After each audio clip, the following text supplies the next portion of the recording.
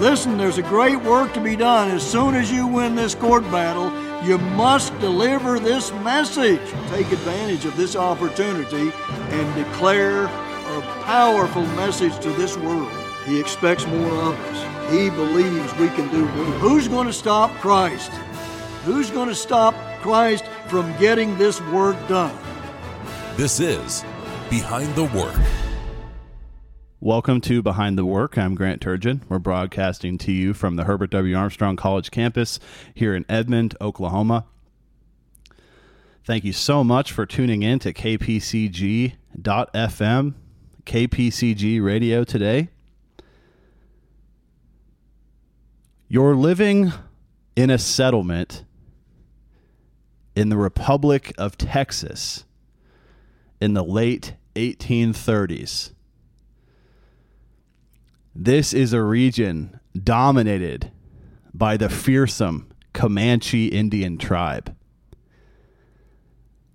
You are well aware that if the Comanche should ever decide to raid your settlement, you would have just two choices.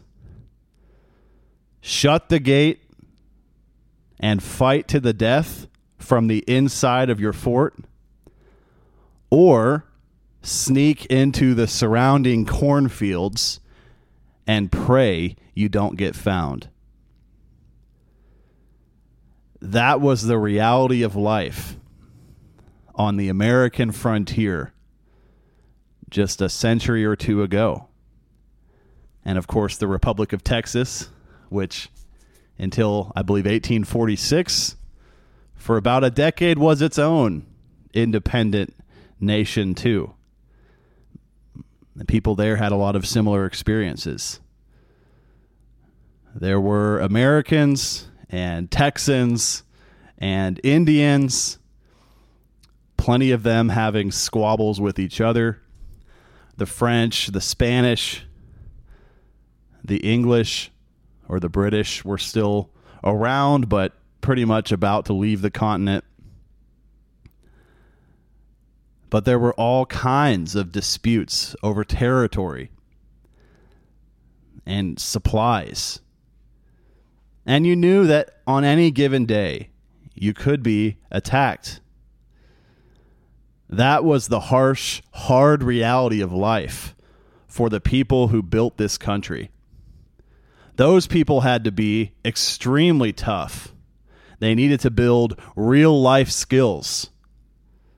They needed to learn from hard work and daily experience how to survive without all of the conveniences that we often take for granted today.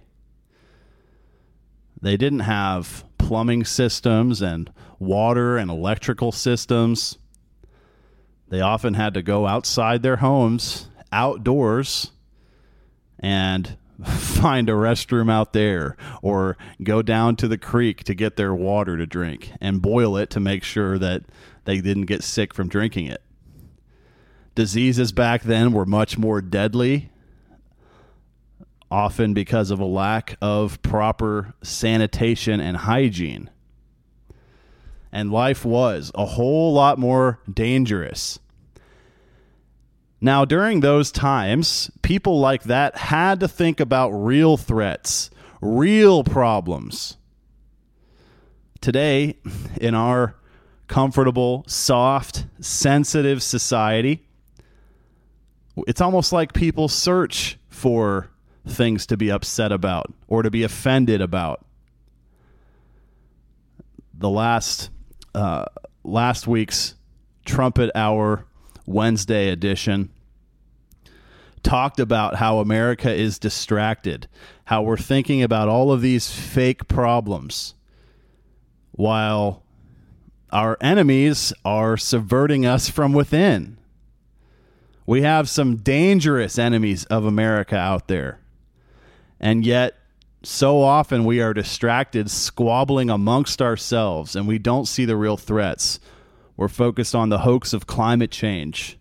We're focused on gender equality, as if there is any way in 2021 that the genders aren't equal already.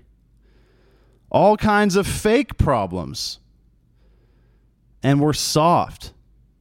Sometimes you'll see somebody tweet a message today that stirs up so much heartbreak and hurt feelings that it's almost like that person committed a murder. People literally get so upset by words. Now, if we had the same types of issues today to deal with that our forefathers did, our ancestors did, as they built America, the same types of threats that they faced, we wouldn't have any time to get offended. We wouldn't have any time to get soft and out of shape, because we'd have to be able to defend ourselves. We'd have to be able to actually protect our families from real threats instead of sitting comfortably on the couch and scrolling through the internet to find something to be outraged about. It's just an interesting contrast in societies between back then, you can pretty much pick any point throughout history, versus today, where we are so blessed and so comfortable. Good times, sadly, make soft men, soft people. Soft people make hard times. Hard times make strong people. And those strong men make good times all over again. But the cycle always continues. We are in that deadly part of the cycle where good times, luxurious, convenient times are making a soft people. Now, in God's work, we have to be tough. In the Philadelphia Church of God, we have to be tough. There is no choice. Tough people are called to do God's work, not the weak. This is an article titled "Bring Toughness into Your Education" from December 27th, 2016, written by Mr. Stephen Flurry. And he wrote, "The right kind of toughness starts in the mind. It takes mental and spiritual toughness to be educated God's way." Speaking of godly education, a new academic year for Herbert W. Armstrong College and the sister school Imperial Academy starts today. We have new students. We have students who have been around for a few years, from ages 5 all the way till almost 30. And these students are geared up for another year of education God's way. And they're going to learn toughness. They're going to learn time management. They're going to learn how to sacrifice and serve, to put the needs of others ahead of their own. They're going to learn how to be tough. How badly do we need toughness in the world today? There was just an article that came up on the pcg.church website this past Friday about toughness, being tough-minded, not letting trials derail us and demoralize us. We're going to go through trials. We're going to have challenges that force us to build God's character or to just cave in. We have a choice. And the right choice is, of course, to be tough, to be empowered by God, to push through. Think about life on the American frontier back in the 1700s, the 1800s, as these people built our country through grit and morals and hard work. They had a type of education to match that physically tough lifestyle. Now, some of them had to miss out on public schooling or going to the schoolhouse for their education because they had to help on the farm. But if they did go to the schoolhouse, if they were educated outside the home in a school, they were disciplined.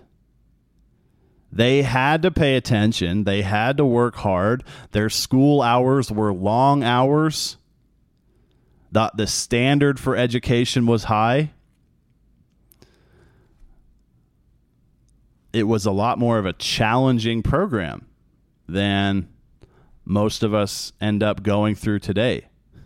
It's not just true of America. That's true of Great Britain, the British Empire too, plenty of other places. The average education in Zimbabwe, for example, as we've heard from one of our college students on Trumpet Hour in the past, is much more complex and challenging than the average American education. In the British Empire, William Shakespeare was at school for about 12 hours a day. And back then, there was no room for excuses. Either you worked hard and you learned what you had to learn, or you'd face the consequences.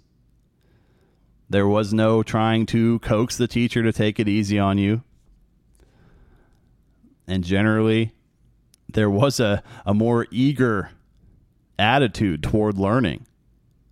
Today, we have a lot of distractions and temptations and luxuries that could draw us away from hard work, from toughness in our education.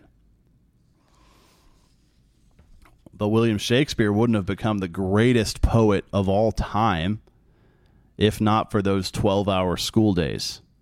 That was a big part of forming him into what he eventually became.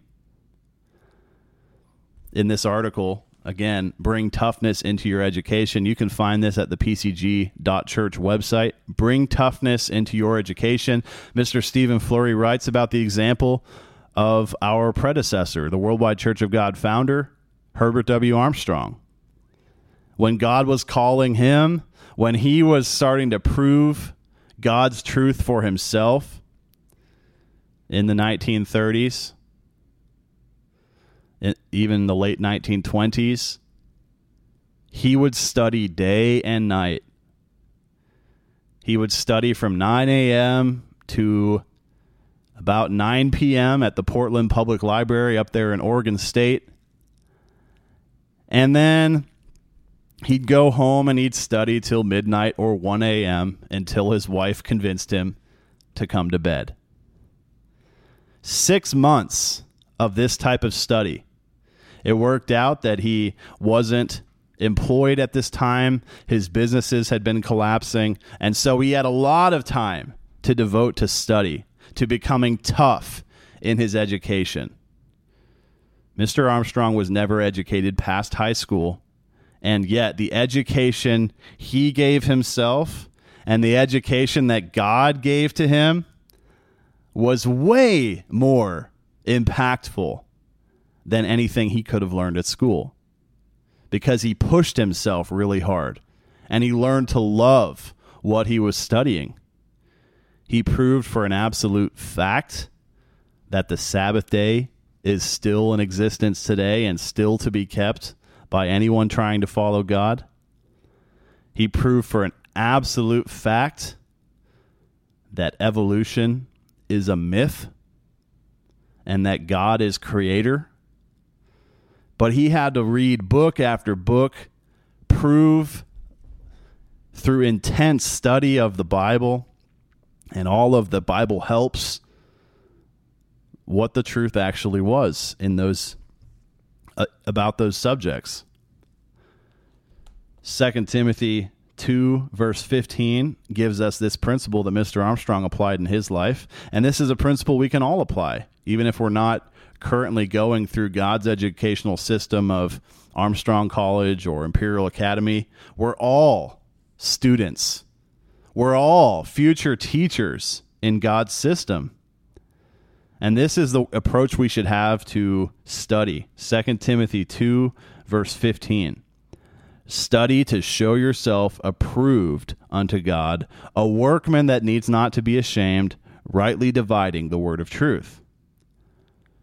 Study like a workman. Put your head down and get to work. Really try to learn all you can. Work hard at it. Be tough. Don't quit. Even if it's challenging, don't just give up right away.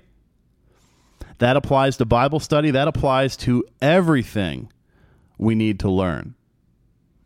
It's not just enough to know what the Bible says.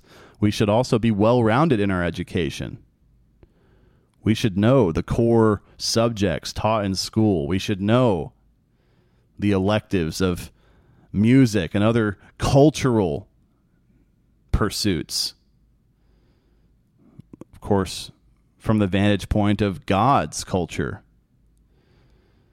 Be well-rounded in education. Be tough in education. Be willing to put in the work rather than inventing excuses for why we're not learning what we need to learn.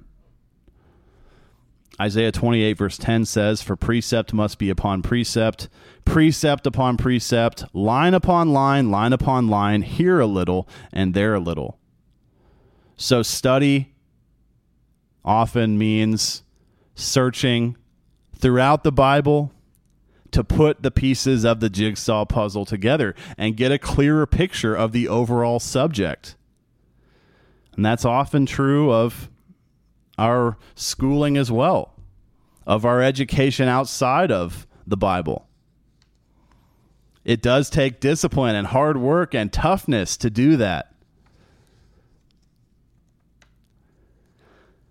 Salvation is education.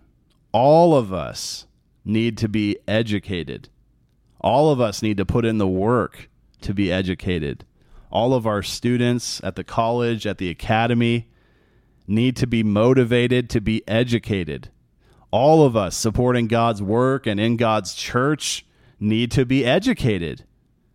We have to be ready at any time to give an answer of the hope that is in us. If anyone should ask us, we should be able to explain what we believe. And of course, all of our other subjects, English, math, science, all of that is important. Even if you don't think you're going to use these subjects in your future career, still being educated prevents being deceived. It's so easy to be deceived if we don't even know how to think, if we've never invested any time to learn how to focus, how to research a topic before coming to a conclusion, before deciding what we believe about that topic. This is a shallow society. People's brains are conditioned to have the attention span of a goldfish. Just a 6-second video. Just watch this little clip. Read this headline. Let your mind dart from morsel of information to trivial morsel. And there's no depth to it. There's no toughness to it. It's interesting how often these different radio programs and articles being produced by God's church tie together. There was an article recently by Abraham Blondeau on thetrumpet.com about video game addiction. And he gave the example of how when he was a warehouse manager, some of his workers would stay up all night playing a video game and come into work the next day on a couple hours of sleep. And obviously that would affect their work performance. And some of his workers would take the day off of work to buy the latest video game console when it was released in stores. I mean, that is just a symptom of our sick society. A crippling addiction where our life passes us by. And you can't imagine that people who live that way ever developed any sort of toughness in their education, ever learned how to be disciplined and focused, how to dig deep into their study, to learn how to think, to learn how to teach, which is our future, to teach. We learn so we can teach. Here at the end of this article, again, Bring Toughness into Your Education by Mr. Stephen Flurry, available to you at pcg.church. He writes, you might feel like a shallow thinker. Perhaps you've never liked to read, and you hate trying to write out your thoughts. You can reverse this trend of becoming superficial.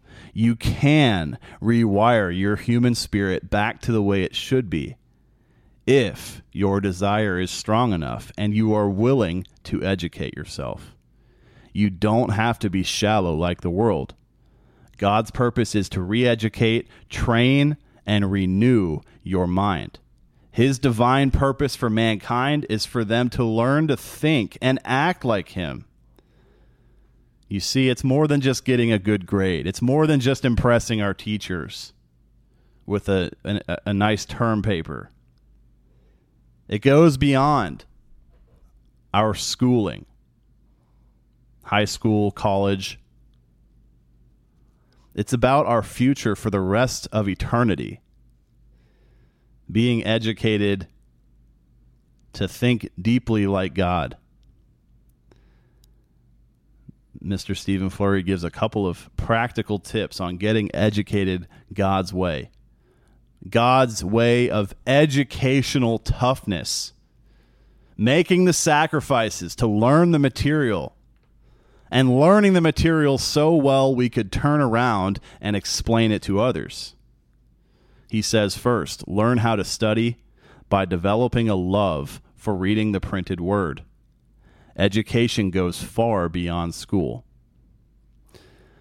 Have you ever thought of reading as a way of connecting people of different cultures from different parts of the world, different ideologies and belief systems, and giving a common standard for us all to relate to?